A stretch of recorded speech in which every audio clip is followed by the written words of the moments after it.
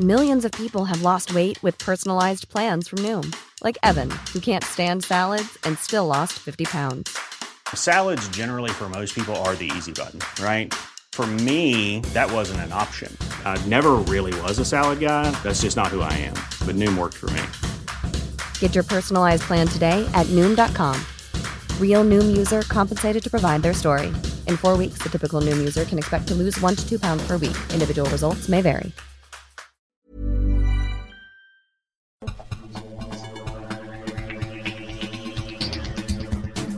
Welcome to Books Boys, live from the Grand Library, the Dean and PJ.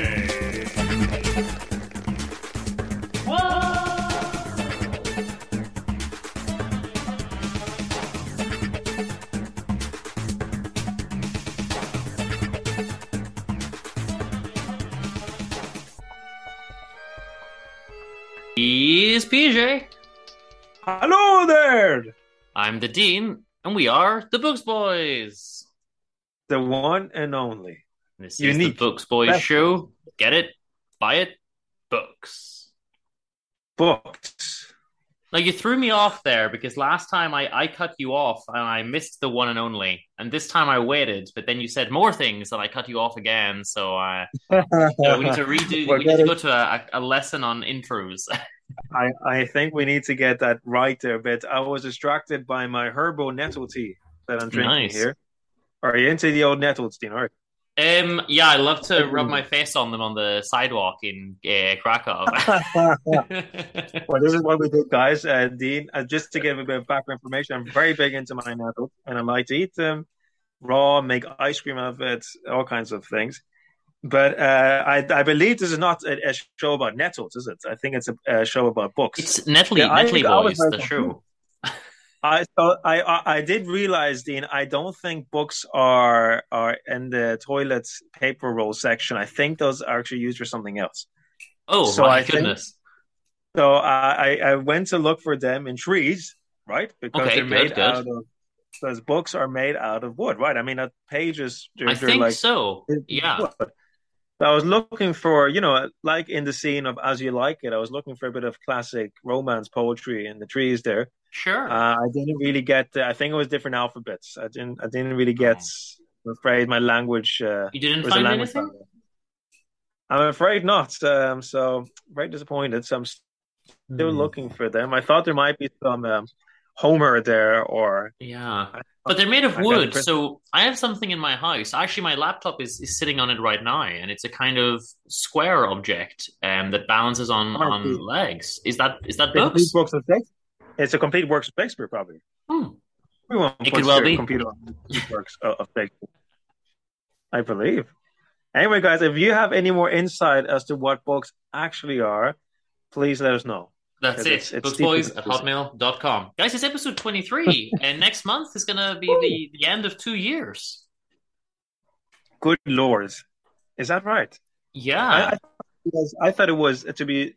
was it not in 2 months? Well, October is the anniversary, so it's like the start of the third year. So next month is like the end of season 2, if you want to kind of put it like that, And me and Dean were talking. We had a relaxing summer. We didn't do so much in the old Patreon front,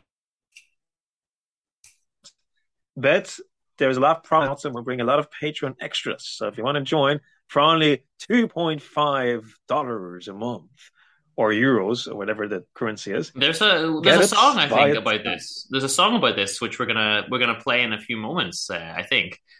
Indeed. But so we did do some stuff on Patreon. We did one play. Indeed. Which was Playboys Extra, In the Shadow of the Glen. Shadow of the Glen, one-act Irish play. Highly recommend it. And also, Dark Place Robert from the Garth Marenghi's Dark Place show. We've decided to do another series. So this time, instead of picking a show no one's ever heard of, we've picked the new Sandman show on Netflix because it's also about dreams and dark places. And Dark Place Dreamers is back, and we've got 4 episodes recorded, but we've only released 2 of them. So that's already flying out. The Sandman. Well, I haven't seen it, but I do like. It's based on Neil Gaiman's comics, right? Yeah, I was sad about that, and that's really holding me back from enjoying it fully. So Neil Gaiman is an excellent author, and I've recommended, I think, Coraline already on the show, and I really recommend you read one of his books. Mm, They're really interesting philosophical fantasy books. Now, I think that's his one big comic, but he's more of a novelist, actually, more of right, a right, novelist. right. Coraline is a perfect kind of children's book, but it's very creepy and it's got adult themes. It's Alice in Wonderland esque, but I think you'd Okay. enjoy it. Well, Yeah. it's an interesting swerve because last time I picked a crazy shoe that I thought Robert would find crazy and showed it to him and got his Yeah. reaction. This time he's making me watch a comic show that I wouldn't normally like and getting my reaction. So we flipped the script. Right. So if you want to hear Dean's reactions, and yeah, that would be very interesting. That's on It's very patreon.com music. slash booksboys. Yeah, get it. Shall we play? Have you got your piano ready there, PJ? I've got something. Let's see what we can do. Let's have a look what we can play in the old piano. Hope you can tell everybody that Books Boys got an extra 100 episodes or more on Patreon. It only costs €3 to hear us every day for a month. And you'll never be lonely, because you always hear our voices, and you'll always hear about Dickens, Balzac, and Tolstoy methods. Woo! And I hope that you don't mind that I wrote this little song for you, because we created an episode just for you. Come on, Dean. I hope you don't mind. I hope you don't mind that we put down in words how wonderful Playboys is on Patreon. For $3, £2.50 or something similar in euros. In the European zone. Buy a book. Hey, not bad. How did I do those harmonies live, improvised? Amazing. Very, it's quite incredible. Yeah, Mozart. Yeah, no, it's wow. Very good. That was. So you can hear the full version of that actually on the Shadow of the Glen episode. PJ, you went for 5 minutes, I think. So it's all there. Nice. Yeah, exactly. So there's an extended version if that wasn't enough for you kids. And this time we aren't interrupted by the sound of angry students in the library, or crickets, or sheep, but by me sipping delicious nettle tea. So for some reason, I'm going on about the nettle tea. But should we move on, Dean, and talk about... Move on from the nettle tea, because I read a lot of flipping books, so I better talk about some of these books, actually. You haven't either. You've warned me already, so I'm ready. So get ready for some hot stuff. So the first thing I read, and I think I promised or at least hinted that I would read this, El fin de los escribas. So it's the final part of the Glenn, almost like Glenn Miller, the jazz man, of the Glenn Cooper series. Now, we did say that there was a little short story to read in between, but I just couldn't find it. Like, we said that these are hard to find, in English especially, but I couldn't find the story even in Spanish. It's quite a short book. If any one of our readers can find it, please send it to us and get in contact. Say hi. It's called a library card, I think. If you have it, please booksboys@hotmail.com. Send it to me. Tell me where to find it. Something like that. Exactly. Yeah. So this is, the end of the Scribes, but actually the English title is The Keepers of the Library. So I don't know what someone's translations need work, but and you've decided to read an English book in Spanish, which is a very interesting choice. Yeah, of course, just because I couldn't find it in English. But look, it's a short book. It's less than 400 pages. It's a little paperback. I think it's very, very accessible. Okay. So what happens here is we're back with Will Piper, who's our main guy. And there's something I don't like. He's kind of doing a James Bond type thing. Like, he's on a boat with like a bikini clad girl, and she like wants to sleep with him even though he's married, and there's this temptation. I kind of wish we could just lose that trope from like TV and books and stuff now. The kind of sexy cop that gets all the sexy younger girls. Like, I don't really think we need that anymore. The difference with this book and the last one is we do see a little bit more of Nancy, his wife, or at the very least, she comes across, I think, a little bit stronger, um, which is something that I liked. Okay. So this book doesn't feature really cool people like Shakespeare or Oh no. Nostradamus, but we do have Benjamin Franklin. Okay. It's a bit of a. I love that concept of mixing historical figures. That's a bit disappointing, but at least you have one. We have Franklin, yeah. Now, what I do like about this one is, unlike the second one, it has a little bit more scenes set in the old times. The Oh no. second book was mostly modern with just a few flashback scenes. This book mixes it up a little bit more, which is something that I really, really enjoyed. Okay, Nice. so it's a few years later. We're getting close to that 2027 date that the world's going to end because Yeah. the books. Well, listen to last month's episode. I'm not going to repeat it. We've got enough to do, but But yeah, it's the the, end of the world. the prediction is 2027, or is it? Oh. Ooh. So their son has grown up a little bit, and he gets a message from a girl saying, "You're Will Piper's son. You're the only person who can help me. Please come." And she lives in like Yorkshire, I think, like in the middle of nowhere in England, in like a little farm, kind of, And they're in New York, so this son just disappears and flies over to help. And then the parents are really worried, so they kind of get the FBI on it. We got to go find our son, and that's how the novel starts. The son goes to look for a girl calling herself Haven, and Okay. Will goes to find her, to find the son, and it's a weird community of little farmers, and no one's really telling him anything. But this one Hmm. family seem a little bit more educated than the others, and is a little bit off-putting. And Will's given an MI5 girl to help him because the American government tell the British government to help. So they go Okay. in, and this isn't a spoiler because it happens very early on. Will gets kidnapped by this family as well. Okay. And it turns out, Okay. this is the really interesting thing. What's in the basement of that house but more scribes? All right. Okay. So then Interesting. we have In some. that in Yorkshire, like in the middle of nowhere, in New Yorkshire. Yes. So then we have some flashbacks that show obviously how this came about. But right at the end of days, they all wrote that 2027 was the end. They didn't mean the end of the world. They just meant that was the end of their task. And after 500 All years of right. writing, they stop. And the destiny shifts from Vectis and the Isle of Wight to Yorkshire. And this one of the scribes impregnated a girl on the very last day, and she leaves, and she gives Oh, birth to a new scribe, and they start a new system, a new library again. interesting. Yeah. And it Okay. goes. This one goes for longer. Actually, it's been going for 700 years in Yorkshire in this basement, but Okay. it's slower because they don't have as many of them. They're not giving them village girls to reproduce with the way Vectris was doing in the 1300s or whatever. So this is a Yeah. lot slower. Um, and then it's weird because to avoid giving them other girls, the family are reproducing. So then there's a lot of like incest within the family Okay. because the family are reproducing with the scribes and then like with their own children as well to try to help this lineage. But they're really attached. Like our family's been chosen to do this. This is our destiny. We've got to keep this prophecy alive. But again, they don't share it with anyone. They just want to keep it. So then what happens?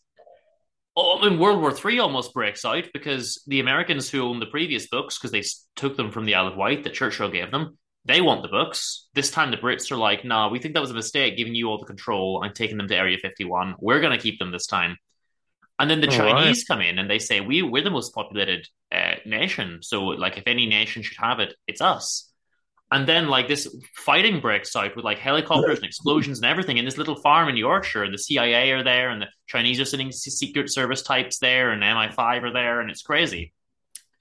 Wow. Okay. And Will tries to leak the story to his daughter's husband, who leaked the previous story for him. But this time, we don't know if he can be trusted again or not. So, Right. sowing little seeds. But we have these really good ancient scenes as well. Well, not quite as ancient, but old scenes with Benjamin Franklin. Something for the Yanks. But they paint him as a good guy. Okay. And is he relevant to the story though? He's obviously He involved is. in. They Right. find one book amongst all the library that's different, and it's his diary. And he visited Oh, both libraries, the original and the new one. Okay, and okay, interesting. he helped one girl there. He's not super relevant. I don't think he really moves a lot in the story, but he does, tie in with it. But I do love that concept. That's what I get the most out of these books. They're mixing historical figures, and I Yeah, always like that. Yeah, honestly, that's this nice. is one of my favorite series of books. Now, I still say the original is the best because it's shocking, and you don't expect what's happening, and the more it goes on, it's a bit more of the same.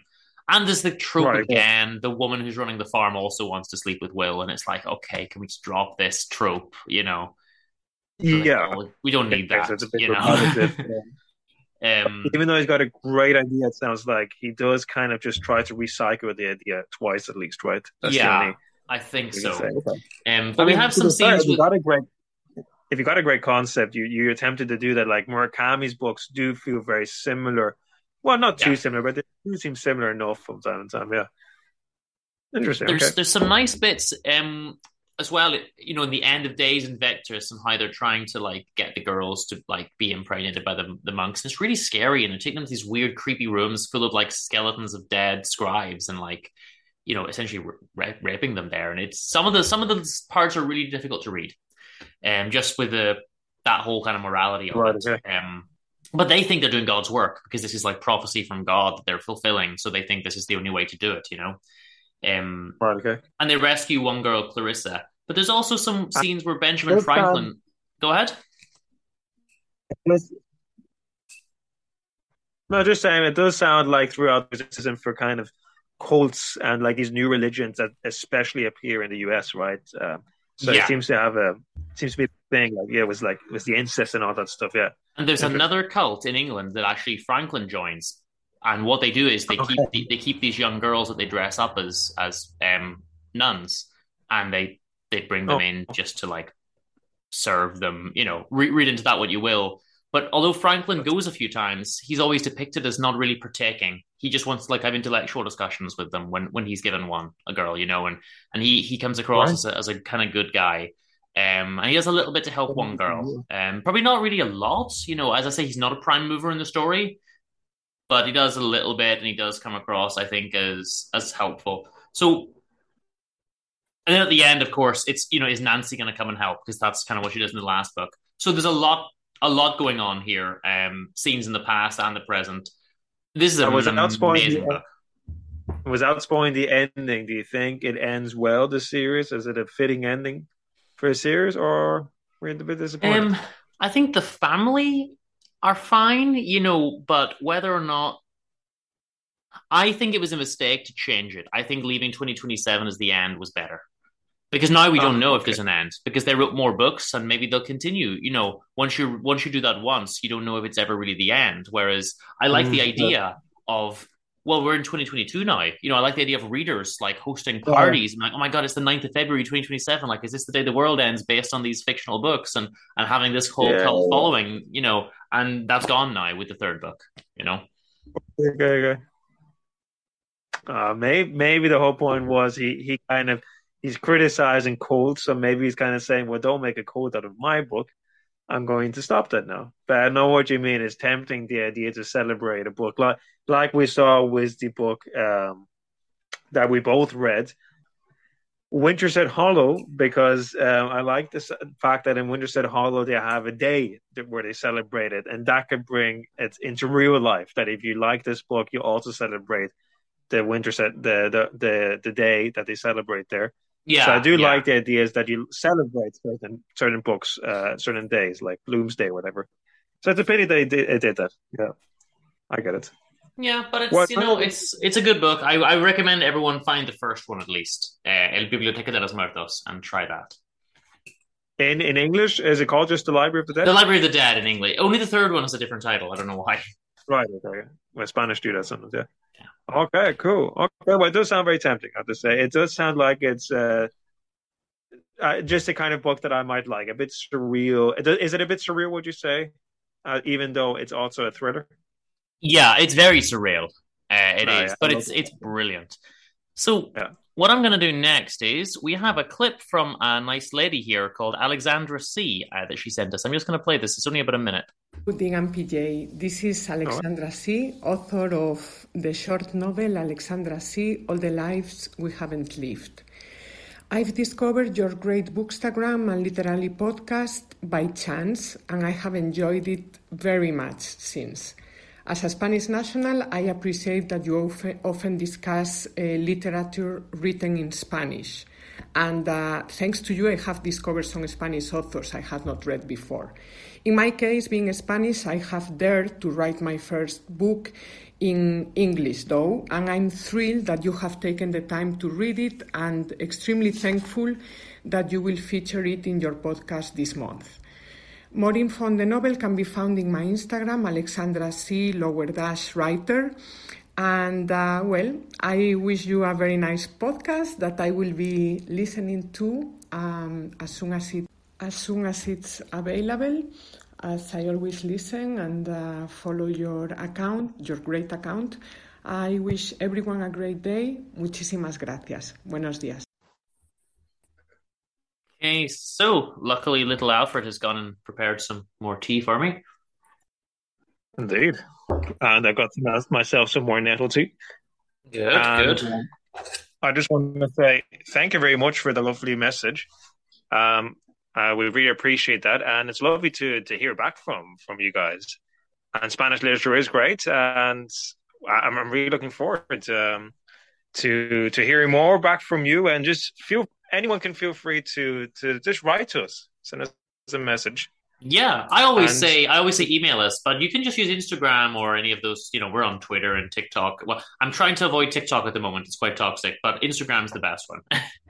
The voice message is lovely to hear as well. So thank you very much for your feedback, Alexandra. Mm-hmm. And originally she found us because she's from Santiago de Compostela. And I was doing some posts there. I was, doing some photos there and reading there. And then she found the show and everything. And that's that. And I have here her little book, Alexandra C. by Alexandra C. Well, that's great. I love the cover as well, Alexandra. And I love the fact that you're using English as your Spanish, but using English as a language, because there's so many great authors who use their second or third language. Like Joseph Conrad comes to mind, whose third language is considered one of the best English-speaking authors.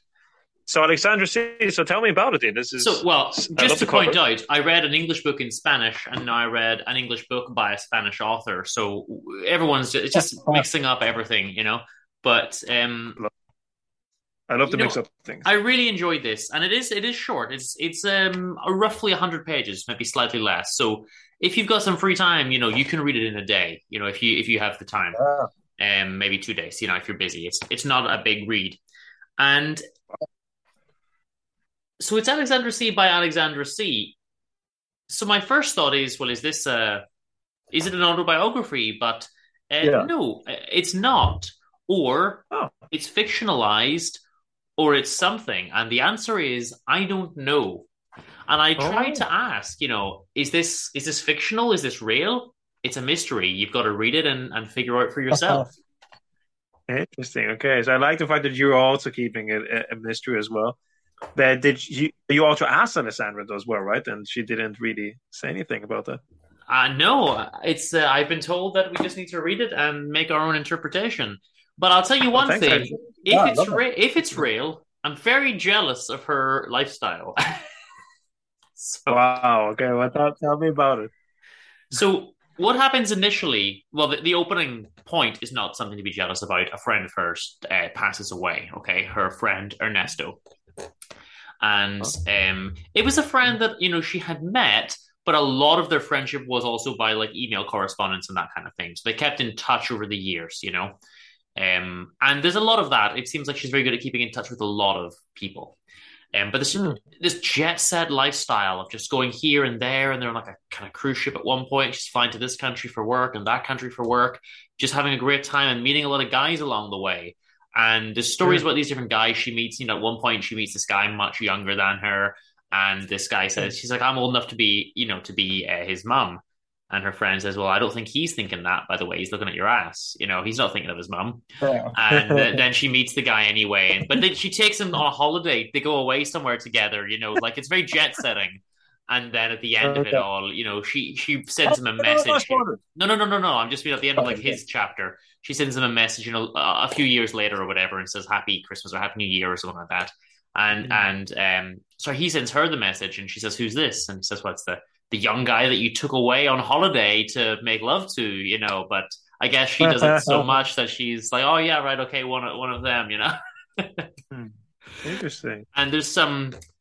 Well, I'm not going to swear on the show, so I'm going to use euphemisms, but there's a lot of the young guy, made love to me in every corner of the apartment, and here's under this picture of this celebrity and under this of that, and but I love it.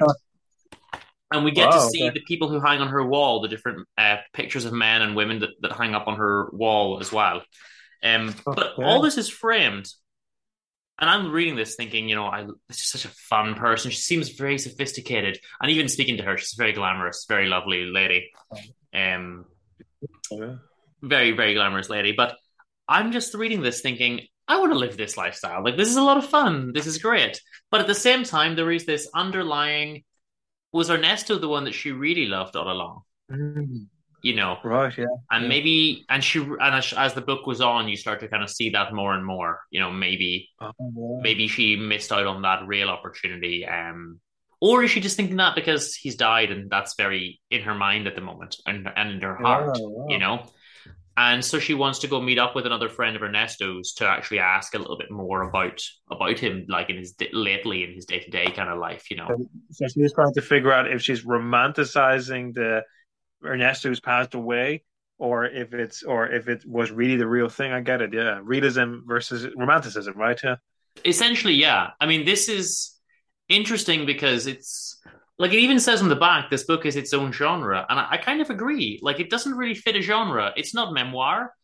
It's not realist. It's not romanticist. It kind of blends things beautifully, and for her first book, and for her first book and such a short book.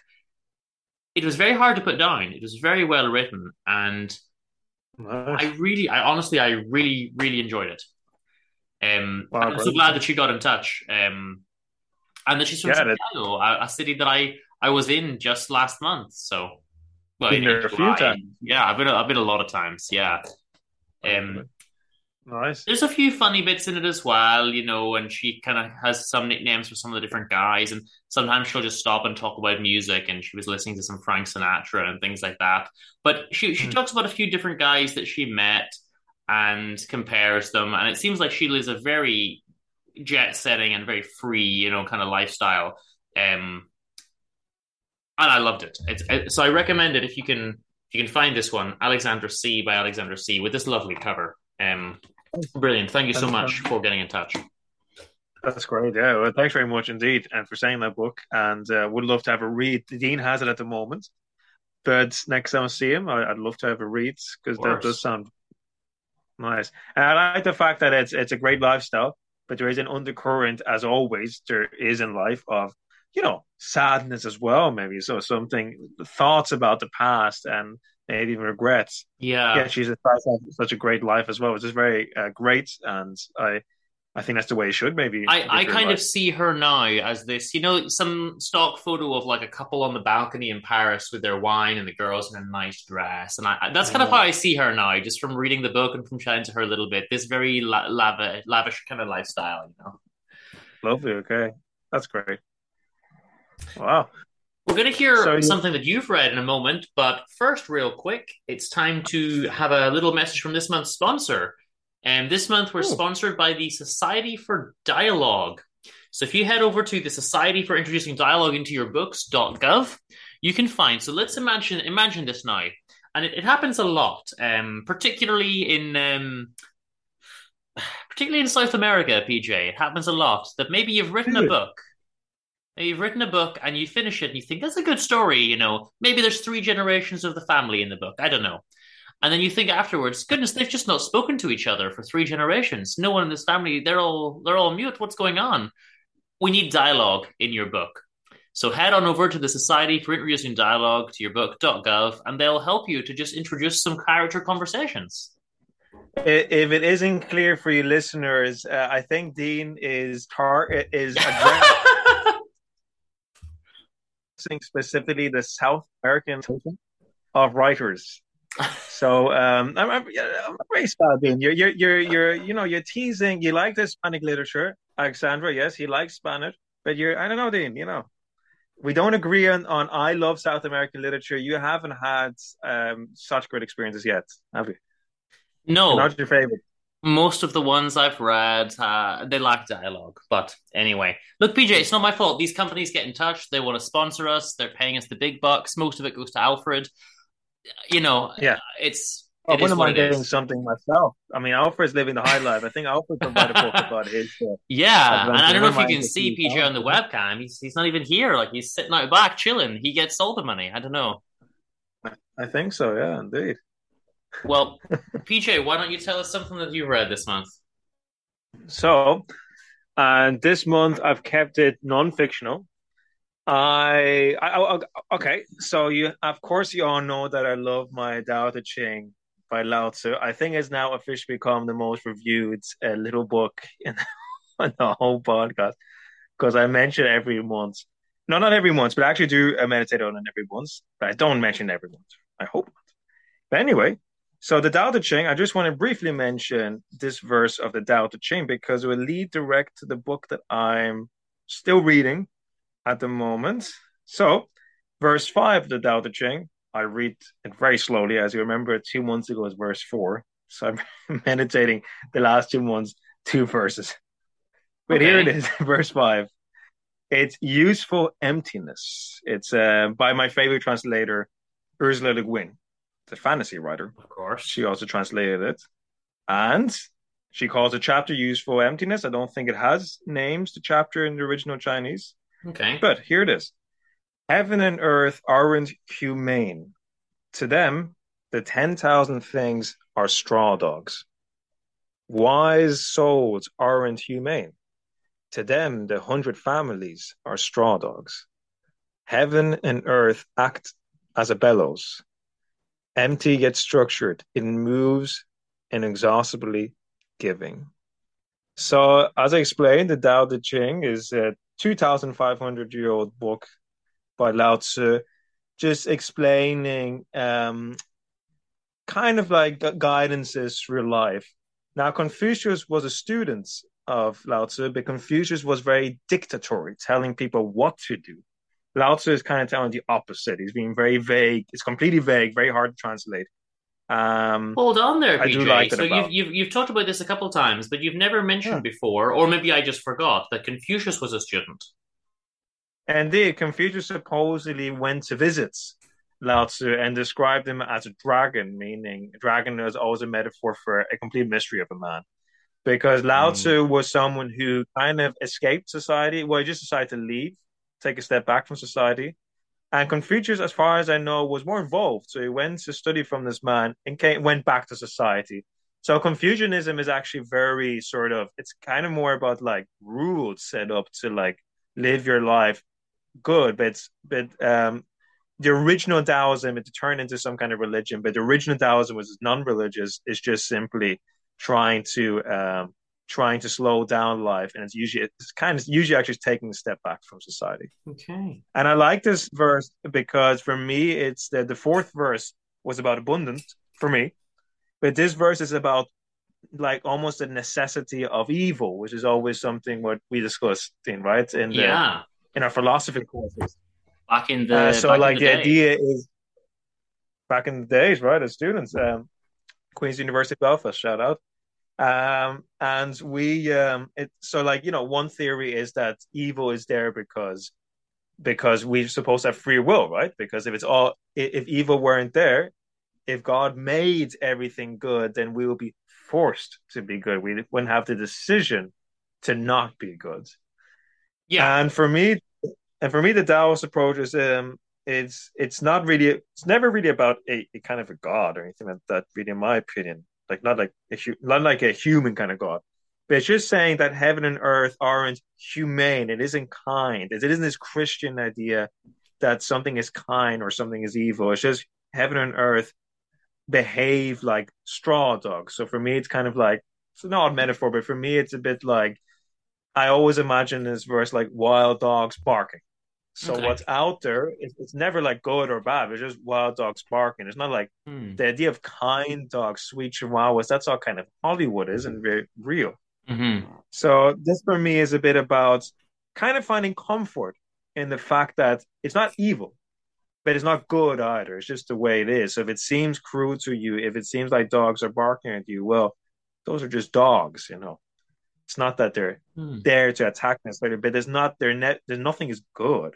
Well, like wise souls aren't humane to them to 100 families or straw dogs. It's a bit like saying if you're really kind of above the feeling of like well I'm going to prioritize my family or nepotism. If you're above that, then everyone is equally as important and equally as unimportant to you. You treat everyone the same. Yeah. So I like the idea. It's hard maybe to come to that, but I like the idea that we maybe also put less importance in things that we know or things or people we know, but also put maybe more importance to the complete strangers. So anyway, that's my little quote. Any thoughts about that, Dean? Any disagreements about the Well, necessity of evil or no, I mean, yeah, okay, we could, but look, we could do an entire podcast on that, you know. yeah, And I so could yeah. talk about this. We could, I don't know, you could revive Can't Stream for a one-off episode, and we could talk about the necessity of evil, you know. And I could say that I don't think that if you have any kind of compulsion, then I don't think you're performing a moral action at all. And I could say that even a non, you know, even a light compulsion would do that. So even having rules to follow with some kind of societal pressure and norm to follow them, and a punishment if you don't follow them, well, then you're not really doing a good Yeah. thing by following them, you know. And we could go on, we could ad infinitum about that, you know. Yeah, indeed. Yeah. So I think that quote is a bit about that. Lao Tzu always goes out of rules. He doesn't talk about rules. So it's always just about like the things are just the way the things are. So maybe stop demonizing or stop, angelicizing things. So I Yeah. like that idea. It's very much, it's very kind of realistic, I find as well, even though it's supposed to be meditations. So which leads me to my next book. This is an interesting one. I think you'll be surprised I read this.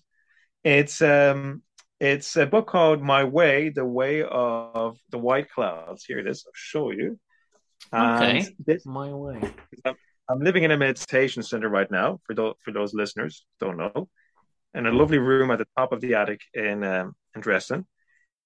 And this was recommended to me. It's by Bhagwan Sri Rajneesh. Sorry if my Indian pronunciation is not very good, but he's more famous as Osho.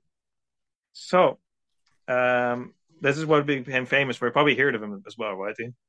So, Osho I can't is say that I have, to be honest. No.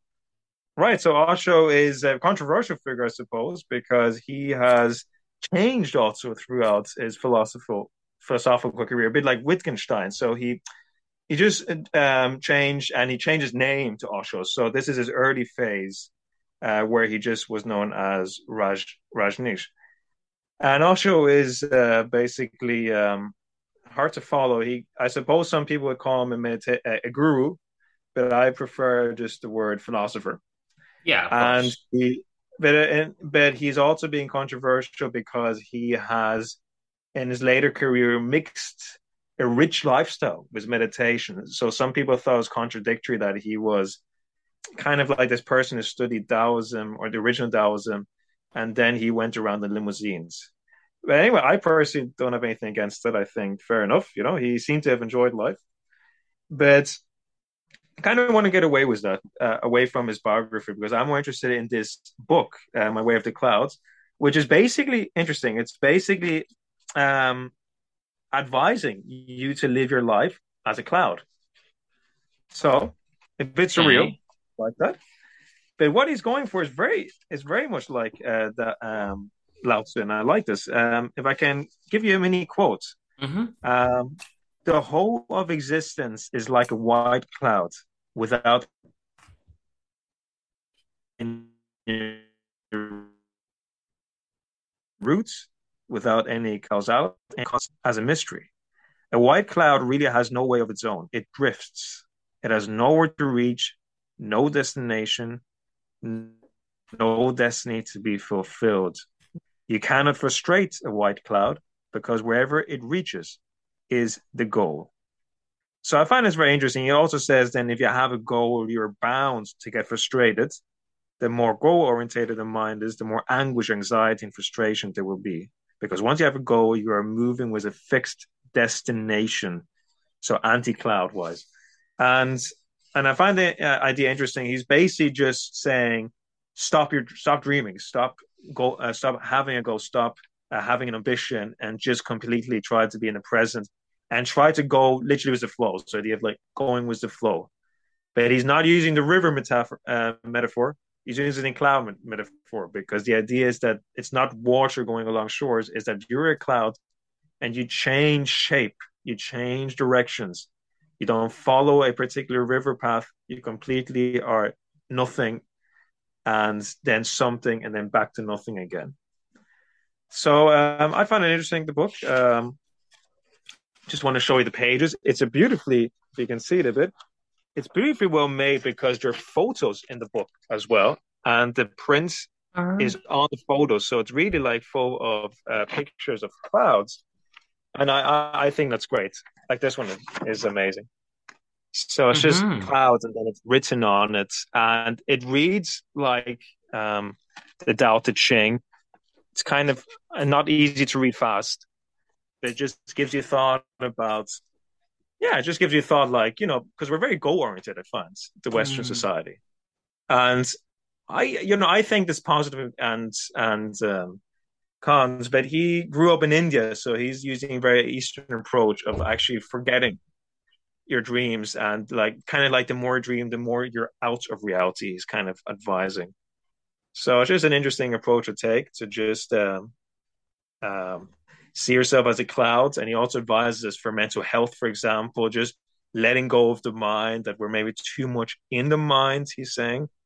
So like really letting it go and just drifting like a cloud. Like a cloud, yeah, okay, I get it. Nice. Yeah, it's a nice metaphor. It's a very comforting book, I find, as well. So it's just called The Way of the White Clouds, a reference directly to Tao Te Ching, because Tao Te Ching is basically the path, the enlightened path. So the way. So he's saying the way of the white clouds. I have to say this about Rajneesh. He's two things. He's a great communicator and teacher, but I don't think his ideas are necessarily new. He's very influenced. He's a scholar for me, really. He just modernizes the concept of, for example, the Tao Te Ching, and makes it more accessible for people, which I think is very necessary. But I don't think it's necessary that it's not necessarily that he's come up with many new ideas. You know what I mean? Yeah. Okay. Fair. But it seems interesting. Like, seems interesting. Yeah, I recommend it. It's very good. Yeah. So I think it's good to have people like that who just modernize the ideas, because for me, this is the Tao Te Ching with different metaphors. So I like that. Yeah. Cool. Well, at this juncture, I suppose I would just quickly say hello to everyone listening on Radio Oxen, all our friends at the TNC network also. And hello there. Hello there. And booksboys.com is the place where you can find links to all the things. Should really update that site at some point. But anyway. I thought you were going for a classic retro look, kind of. I mean, it does look very, cool. Yes, very classic, very retro. Very cool. But we were mentioning earlier our Patreon, patreon.com/booksboys. And I'm also going to real quick play this little thing. Oh. The facts that will be presented are true. Here's PJ. Hello there. Dean, as always, joined by Mireia. Say hello. Hello. Dark Place Robert and Playboy Alex. Doing all right. Glad to be here again. So I've given you those nicknames. I'm not a fan of that one. Well, that's where people will know you from. Nobody's going to know me from that one, but let's carry on anyway. Hello there. Can you hear me? Join us for Shakespeare reviews, Spanish plays and poetry, rockstar interviews, film reviews, Dark Place Dreamers, and more. Patreon.com/booksboys. There we go. Guys, go and get all of our shows. Oh, yeah. Oh, yeah. Plus the t-shirt and various other bits and pieces. So go and do that. Well, Indeed, do that. what else have we got? Shall I tell you what I read next, PJ? You've been a big reader this month. Yeah, please go ahead. Yeah. So we remember that I did La Regenta. Now we had a lot of complaints about this. A group of people, the Association for Fans of La Regenta, they emailed to say you read a 900-page book and you only spend like 5 minutes talking about it. And then I checked how many people were in this association, and it was zero. It was zero. So I was just about to say it must have been maybe one dimensional person. Yeah, there's zero. There's no one called a cloud called you basically. Yeah. But I wanted to give him another try. Oh, what? I haven't met one person who likes Clarín. So to be fair, okay. So, well, you've met one, PJ, because I'm now a fan. Indeed, you are. Are you really a fan of a shorter works, at least? They must be better, though. Yes, they are a lot better. Really? I said that my only problem with La Regenta was that it was so flipping long. And you realize going for the Anna Karenina method. Yeah, it was. It was. And, these 900-page books, you notice the trick about them. They've also got bigger pages and smaller writing. So your average 400-page paperback is like 100 of these 900 pages, So these are super long, and La Regenta was endless, And I've read this, una novela y ocho cuentos, so a short novel and some 8 stories. This is Leopoldo Alas, Clarín, obviously the nom de plume. And this is a series of stories. Now, I don't know what's the cutoff for a novella, because these are all about the same length. The novella is only about 10 or 20 pages longer than the short stories. So I don't know how many pages are required to become a novella and not a short story. Maybe it's 50 or 60, but these are all in and around 30 to 60 pages. And I'm not going to talk about them all, and I'm not going to like a great amount of detail about them or anything like that. But I did really, really like them. Let's talk a little bit, and again, not in any great detail, but just quickly a little idea of what some of these are about. Adios Cordera is one that I was excited for because it's supposed to be somewhat dystopian. And then I read it. It's like 10, 20 pages. It's very short, so it doesn't really have time to build anything. But it's about missing someone who's left, essentially. Is it dystopian? I mean, I guess in the sense of just like the sadness of someone leaving, but not really. It's not Orwell, Okay. So actually, it was the one I thought I was gonna like the most, and I have no notes on it. I didn't care about it at all. Okay, good. And El Diablo in Semana Santa, which was another one that was quite famous because it has the characters from La Regenta. It's the little 10-page short story at the end of La Regenta. Again, wasn't really interested in it. The devil appears during Holy Week, during Easter in the church. Okay, cool. What can you do with 10 pages? That's not good. Yeah. But I do like the concept. I do like the devil in literature. So, I mean, but it didn't work out. What a pity. Yeah, it didn't. I would have thought that's a sure shot, you know what I mean? Incorporating the devil into literature, like Faust, you know what I mean? Yeah. I just didn't find it that interesting. Cambio de Luz, Change of Light, again, I didn't really care about. But let's look at the ones I did like, okay? So, Doña Berta. Doña Berta is quite good. It's some of these get almost Dickensian or almost Balzacian, Flaubert kind of style in a way that I did not see in the longer work. So I like some of these, and maybe you'll see as I talk about them. Doña Berta is this lady that we see sort of slowly going a little bit crazy, and she's friends with this painter, and she keeps talking about how beautiful the painting is. But it's her captain, and she has this idea that she had a captain that she was her son. And then she kind of starts to go a bit confused about whether or not the person in the painting is her real son. And then people aren't sure if she even had a son. And if, she almost thinks the painting is her actual son, and she goes to look at it every day and all this kind of stuff. So that's interesting. Okay. It was interesting. And it's the headline one in this book. It's the novella, but I thought it was average. The rest of these short stories that I'm going to talk about are the ones that I really enjoyed. Okay, so the first one is Avecilla. This is about a family going to the theater to see the is it the Zarzuela? So they're going to the theater, and the dad's kind of slovenly, and he has to get the daughter and the mum to like help him get dressed and get his tie done up, and he doesn't know how to put the tie on and all this kind of stuff. But they go out to the theater, and this is a societal tale on morality within the family and how there's like a social, how the things that you do kind of impact on your family standing morally and all this kind of stuff. So it's right out of the playbook of Flaubert and Balzac and all of that, you know. And don't forget, like, for our listeners, Clarín was Pérez Galdós, one of the two main representatives of Spanish realism in literature. So he's obviously talking a lot about society and classes and and they talk about qué cosas había visto la niña, so like what things that the girl has seen, because they think that their little girl has seen too much, and they think that it's broken her innocence.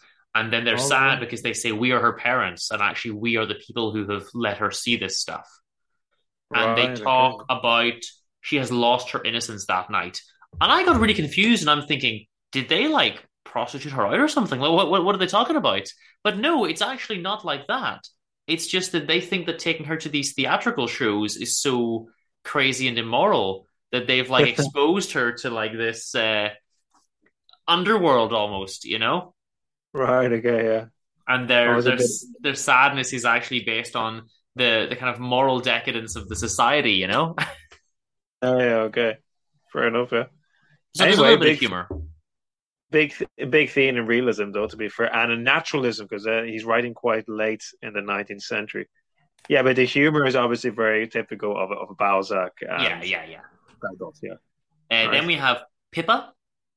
And this one's sad. There's a little boy I think he's an orphan boy, if I remember correctly, almost out of the Dickens playbook, but no one really seems to care much about him. He's trying to be friends with this little girl, and her mum's playing with her, and they're doing like cow. It's quite endearing. The little girl, they want sweets, and they want the mum to pretend to be a cow, and there's just extended scenes of the mums going around going moo, and it's actually quite nice and endearing to read parts of this one. Yeah. But then they kind of don't care about this poor boy Pippa, and there's at one point he gets drunk and they say, oh, he's dead. No, he's not dead. He's just drunk. You know, it's kids in this one. He's had alcohol. So they just kind of leave him in a chest. And then the house burns down and they just leave him. Okay. And afterwards they say, who is it that died? Oh, nobody. Just Pippa. Oh, no. It's very sad. It's really sad. They don't care, you know? So that's the difference, clear difference, everyone, for literature students between realism and naturalism. Naturalism is without humor, and you're depicting death, the underworld, and poor people in naturalism, whereas realism tries to depict all classes, and so it might be about the kings as well. So I just want to show you that's the clear difference. Okay. So that's a naturalist, though. Mm-hmm.